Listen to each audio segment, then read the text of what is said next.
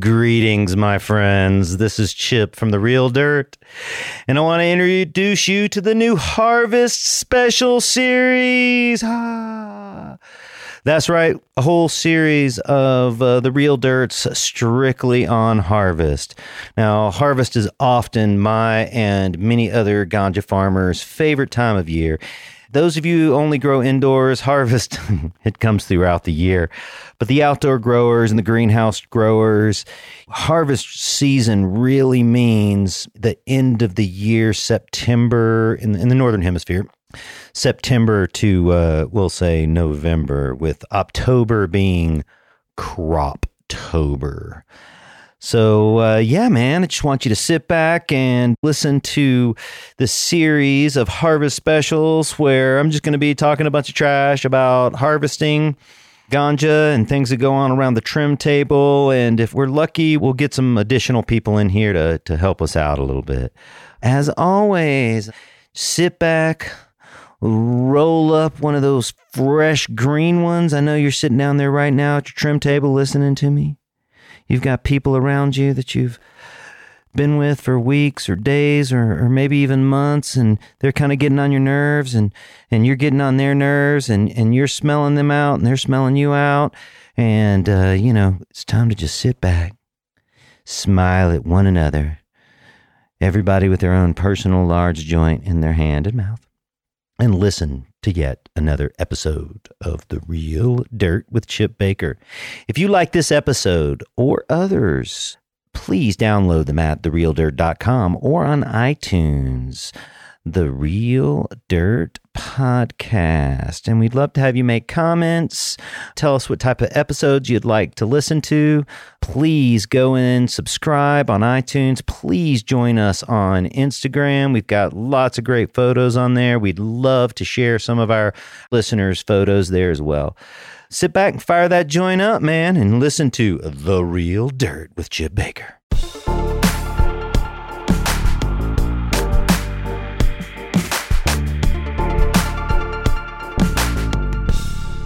All right, my friends, here we are once again, The Real Dirt Podcast with Chip Baker. I am your host. That's me, Chip Baker. You know, I've taken a few months off from actually making any podcasts. This is my first one in a while. You've been listening to some Tony Don't Smoke OGs. Real fun thing for me to do, but it was actually like the first recordings that I made in the podcast world, and was really just to like test out my equipment. And Tony, aka Budular, aka T300, he's a really good friend of mine. We always have a great time smoking out in his garden or in his house. And if you haven't listened to any of those episodes, I encourage you to go listen to the Tony Don't Smoke OG episodes. We actually smoke a lot of OG, but it's just a little bit about weed snobbery. So you've been listening to those, maybe a couple of other like one-offs that I've made. But I tell you what I've been doing. Many of you know me from previously from my products, Royal Gold, where we made Tupper, Mendo Mix, Basement Mix. Now they make King's Mix. And my grow stores, Cultivate Colorado. I sold off my interest in Royal Gold a couple of years ago so I could build a new potting soil plant in Denver. I tell you, it's been 2 years in the making. We've built this facility from the ground up. Many of you have seen my Instagram page. You can find us on Instagram. I believe it's growers soil, growers_soil. You can see the whole documentation of us building the plant. You can also check us out on YouTube. I believe also Growers Soil. And yeah, we built this purpose-built facility from the ground up. It's a flow-through manufacturing facility where we bring all the raw materials in the front door and then process them inside. And they go with conveyor belts and small machinery and forklifts. They get loaded and mixed in the machine. We have a custom-made potting soil manufacturing machine. That's kind of an off-the-shelf machine. We put some little add-ons, our own little bells and whistles to make it go faster and be a little bit more efficient. Then it just rolls through, mixes all the raw materials, and then we have people on the other end that package it up and pallet it up. And you know, I've been in the potting soil industry for a number of years. I imported my first cocoa bricks back in 2002. Any of you who've seen a cocoa brick, yes, I'll answer your first question. Customs absolutely thinks that it's drugs when you start bringing them in. Many conversations with customs people in the early days about cocoa pith, cocoa fiber. I was one of the first importers of this back in 2002, and I've built several potting soil plants. My first one was 2004 down in Salinas, California. And then I went to a co-packer that didn't work out so well. And co-packer is someone who makes your product for you with your ingredients and puts your label on it. Man, in some industries it can work out, but in others it doesn't work out so well. And it didn't really work out for me. So I decided it was time to make another potting soil company, and I built one up in Humboldt at an old timber plant, rebuilt that a few times over the years. So this is technically probably the fourth or fifth time I've put together a bagging and mixing line. I am so proud of what I've done over here. I'm using 1/10 the diesel fuel that I was using with my previous operations because of the way I've logistically put everything together, my conveyor belt systems, and how I'm running forklifts and front-end loaders. Considerable improvements on that. I'm wasting next to no water, have next to no runoff. Very similar to the European RHP technique. You know, my previous plant, I would have like 10 or 15,000 gallons of water runoff in a day. And on our current operation, wow, it's almost unmeasurable at how low the water runoff is.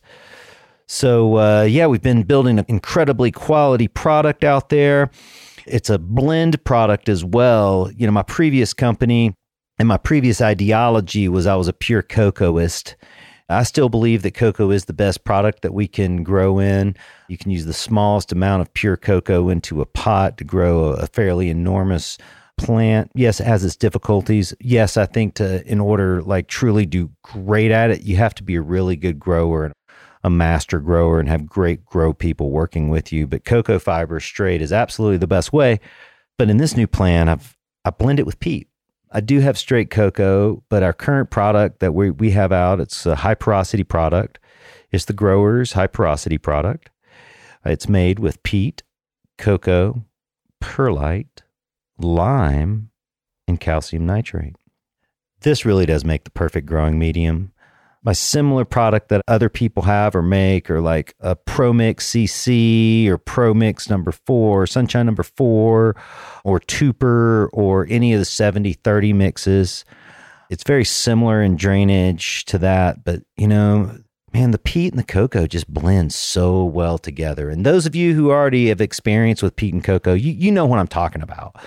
The cocoa and the peat balance each other out in such a way that they're really complementary. Like, I just made that word up. They complement each other. The peat, it holds more calcium, has an acidic pH, so that's balanced out with the alkaline pH of the cocoa. It really makes it like come out just perfect the way we're blending it, with hardly any pH adjustment at all. And yes, we do put lime in for a pH adjustment. Very little amounts, just enough. And then like calcium nitrate, you know, with cocoa products, you pretty much always have to have it. If you don't, you just end up not having like really a consistently great product. So that's also why we put the calcium nitrate in it. Gypsum for long-term calcium usage as well. I don't think I mentioned that earlier, but real basic formula. And it comes out to a little under a 1 EC with all the nutrient we put in it, which is basically just a pH calcium pack. You can immediately water it however you want, feed it however you want. You should feed it though, because there's very little nutrition in it. Yeah, this product works great, man. It works very similar to 70-30 perlite cocoa mix or the Tupper, which was, you know, previously one of my favorite products. But I decided to get away from compost and forest humus, you know, in my products, and really like wanted to make an inert product that was as bug and as weed and pathogen free as possible. And, you know, as much as I love compost and forest humus, and I'll proudly say I was when we got our composting license in California with Royal Gold, we were one of 5 composting licenses in Northern California at the time. And for us to do that with the technique we were using was pretty remarkable. We really built an ideal composting situation up there. But I decided to get away from composting when I came here to Colorado. I really wanted to embrace a weed-free, pathogen-free, bug-free product. And I felt the only way I was going to be able to do that is by getting away from the contaminants. And the contaminants are always cross-contamination between equipment, people, and materials, and compost. It's always where you get it from. Now, I'm not saying that you can't get it from cocoa fiber or can't get it from peat, but when you get these products in a raw material, they're most of the time, they're bug and weed and pathogen seed free. And that's the way we like to keep it here at Growers is bug and weed free, pathogen free. And we're going to try to do that. We're able to do that through this bakery-like operation where we make all the product that we use that day and package it up. Many other companies, and it is really cost effective to do it this other way, the way that we're not doing it, is many other companies, they'll make a huge pile of product. And many of you saw my old plant or know where it is, and you'll see what I'm talking about. Huge pile of soil or forest humus or bulk soil. And then you work through it for a period of days to get it down. And my real goal here was to decrease cross-contamination. That's what we've done with this indoor facility where we hydrate the cocoa fiber, blend it up with the peat all in one day. Perfect moisture level, perfect pH level, incredible product. If you're in the Denver area, because right now, as of September 15th, 2018, we're only available in Colorado and some of the surrounding areas, Wyoming, Kansas, Nebraska, New Mexico, Utah. We're only available in those, like this small little region here. But if you're interested in trying Growers product, come into Cultivate Colorado today and ask about it. We've got a number of free bags, sample bags. And if you come in and you say, hey, you heard about this product on the Real Dirt and it's called Growers and you're interested in trying and you heard you might be able to get a free bag, that may be the case when you go in there. We have a limited number of free bags to give away. And obviously, if this is within the next few weeks, we'll still have that product. 6 months from now, we might not be giving the free bags away. So fall 2018, stop in Cultivate Colorado. There in Denver, Colorado, we got 2 locations, 6400 East Stapleton and 666 Butchtold Boulevard in Denver, Colorado. Yeah, man, get some Growers today. And man, enjoy like a locally made, a technologically advanced, environmentally sustainable manufacturing process. So that's what I've been doing, man. I've been making potting soil again, which is like one of the things I'm called to earth to do, right? Is make potting soil and talk about weed, smoke weed, spread the word of the ganja, man. That's one of the reasons I'm here on this planet.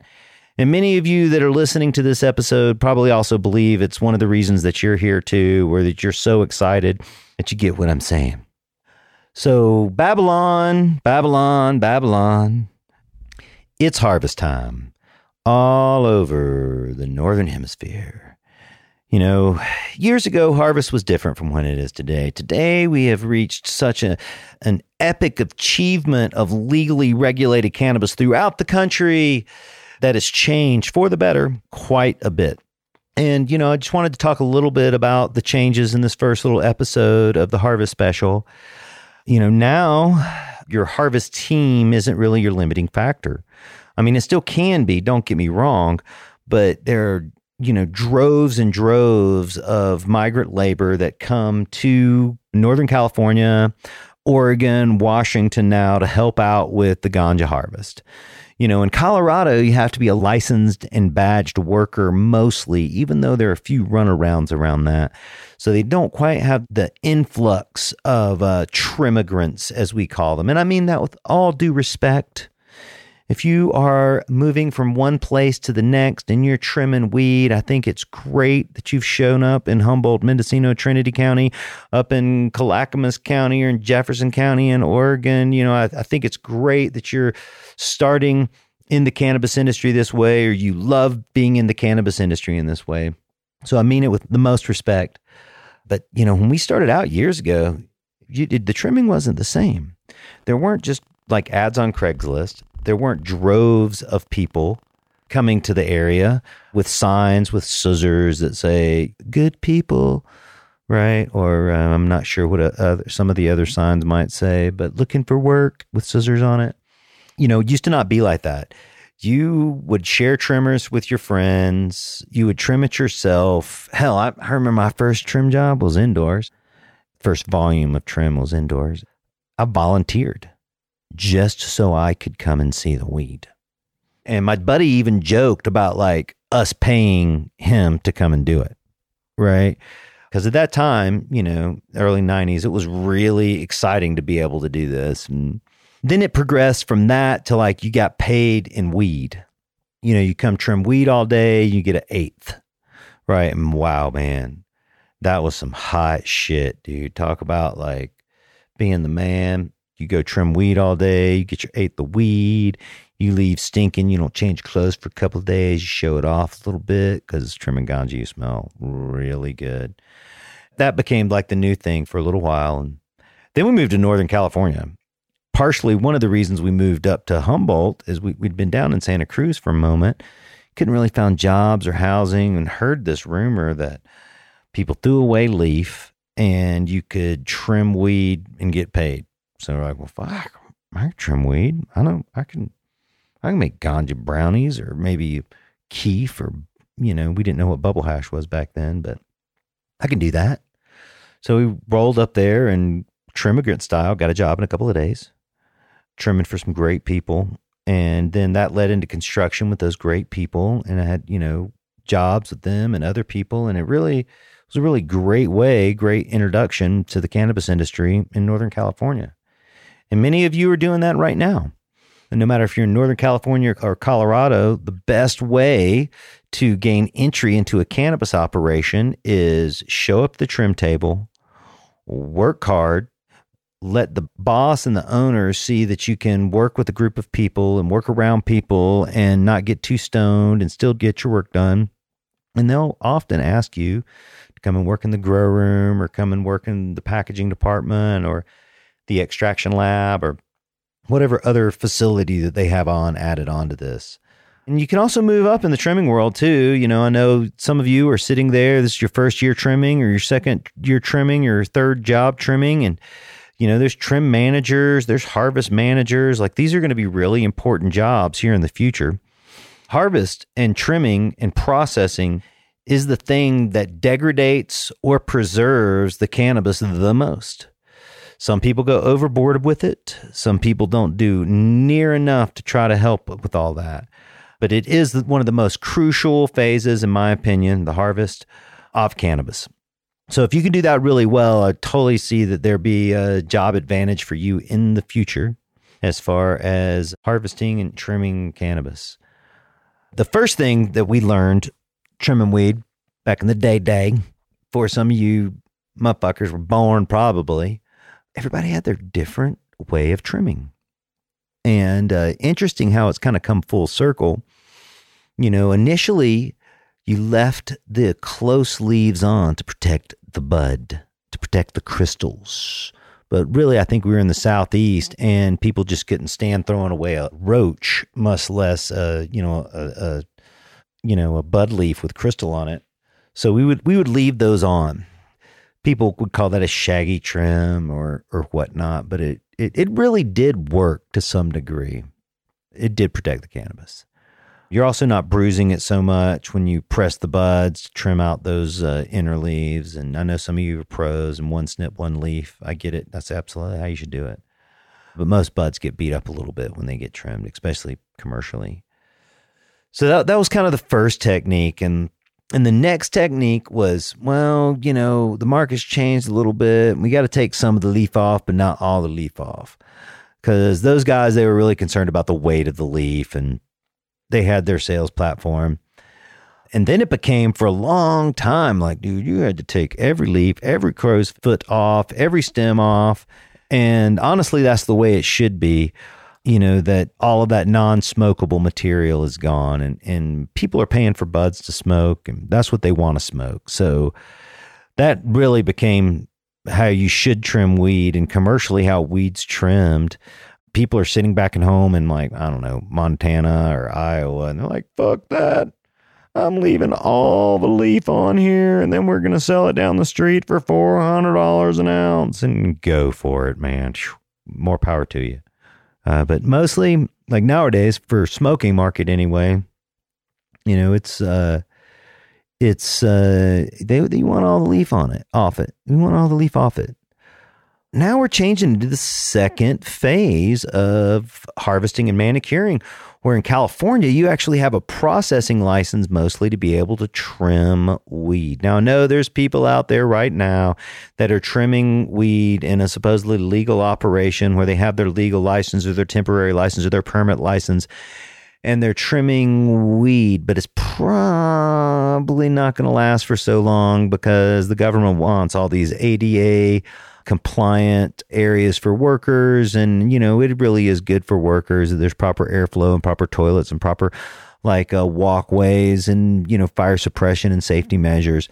So a lot of the trimming out in the hills, I mean, I know many farmers that are abiding by these regulations. They're drying their cannabis from their light depth, their greenhouse, their outdoor, and then they're going to give it off to a secondary processing facility.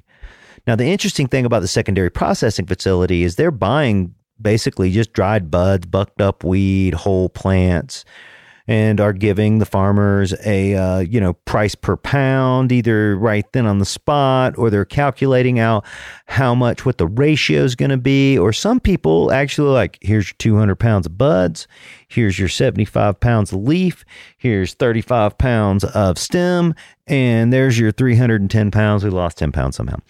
That's how they're doing it, which is great for some people because, man, I don't know about you, but trimming can be difficult. Drying weed, you know, it's challenging. It's something that takes care. Many of you are like, oh, it's easy. You just do it this way and it's perfect. And it can be. But as time and environment changes, like to be a proficient and expert harvest manager and dryer, you have to do like a significant amount of work and checking and formulas and make sure that it's all put in a certain way to be a certain way. So now times are changing. And that growers are selling bucked up weed, untrimmed weed again, just like it was back in the 90s. Unfortunately, I don't think they're getting 4,000 and 5,000 pounds for that bucked up, untrimmed weed. They're getting less. Even though the market price in California has skyrocketed this year, and we anticipate seeing $4,000 indoor pounds for sale in California again. Outdoor light depth also going up in price, but the availability of indoor flowers is decreasing by the moment. And there's a huge demand for that in California and the rest of the country. You know, other demands is much of this cannabis that's being grown right now is being pushed into extraction. And many of the big licensed people, that's what they're doing with their weed is they're extracting it. And you're out there right now, you're bucking up, trimming up, prepping weed that's going to be just extracted. Market's changing. It's not just for smoking anymore, brah. Concentrates and edibles are a solid 50% of the market. As I babble on, I take another little hit here.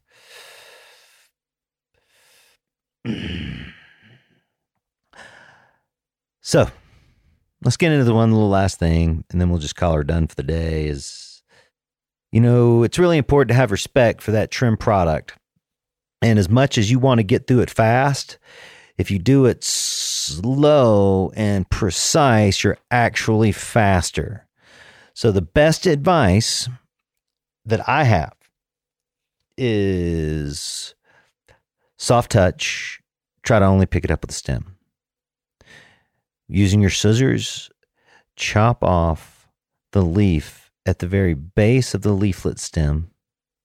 So you have one snip, one leaf. Rotate each nugget between your fingers. And with precision, Terminator-like roboticism, take off one leaf at a time.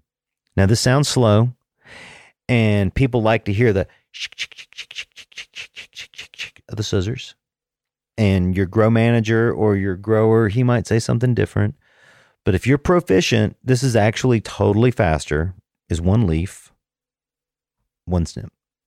And you'll also last longer. So be gentle, one leaf, one snip. We really respect the nugget, man. Respect every single dime-sized nugget and every football helmet-sized nugget. Respect each one, really. By the time someone gets that little bitty grain of nugular that they put into their little bong or one hitter someplace else and hit it at the end of the day or at midnight, or they scrounge it up in the bottom of the bag one day and it's their last hit, they love that nugget. They love it. You should love it too. So there it is. There's Chip. Harvest Special. This is episode 1 of the Harvest Specials. We'll have several other here. If there's anything you're interested in Harvest or want to talk about Harvest, just let us know. Just put them in the comments here on our Instagram account or our Facebook account or our podcast account or our website or our blog, any of those places. You can download this episode as well as others at therealdirt.com. Go there right now and click on the iTunes link and then subscribe to the Real Dirt Podcast. And as you subscribe, make a comment, make a rating, like this podcast, please. This really helps us out with iTunes if you do this. So go to iTunes, subscribe, and then make a comment and rate this podcast as the best weed podcast ever, brah. So there it is. This is Chip with The Real Dirt. I hope you enjoyed this episode. Once again, we will see you next week, same time, same place, with another Harvest episode. Smoke it out, man! Thanks for listening. I do appreciate it. Lending me your time and ear.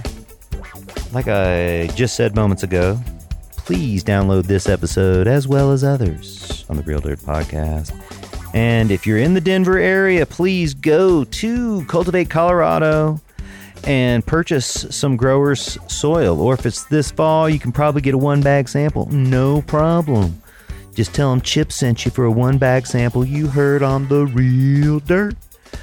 Well, there it is. You have wasted a perfectly good 30 minutes listening to me babble about weed, and specifically today about harvesting weed.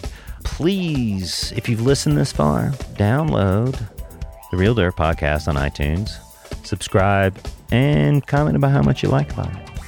If you're in the Colorado area, please go to Cultivate Colorado to buy all of your horticultural needs, as well as get a free sample of Growers High Porosity Potting Soil. It's fall 2018, and if you walk in there, you can probably get one. There it is, man. I love you guys. Thanks for listening. And yeah, man, I'm just going to sit back and smoke this day away. Yeah.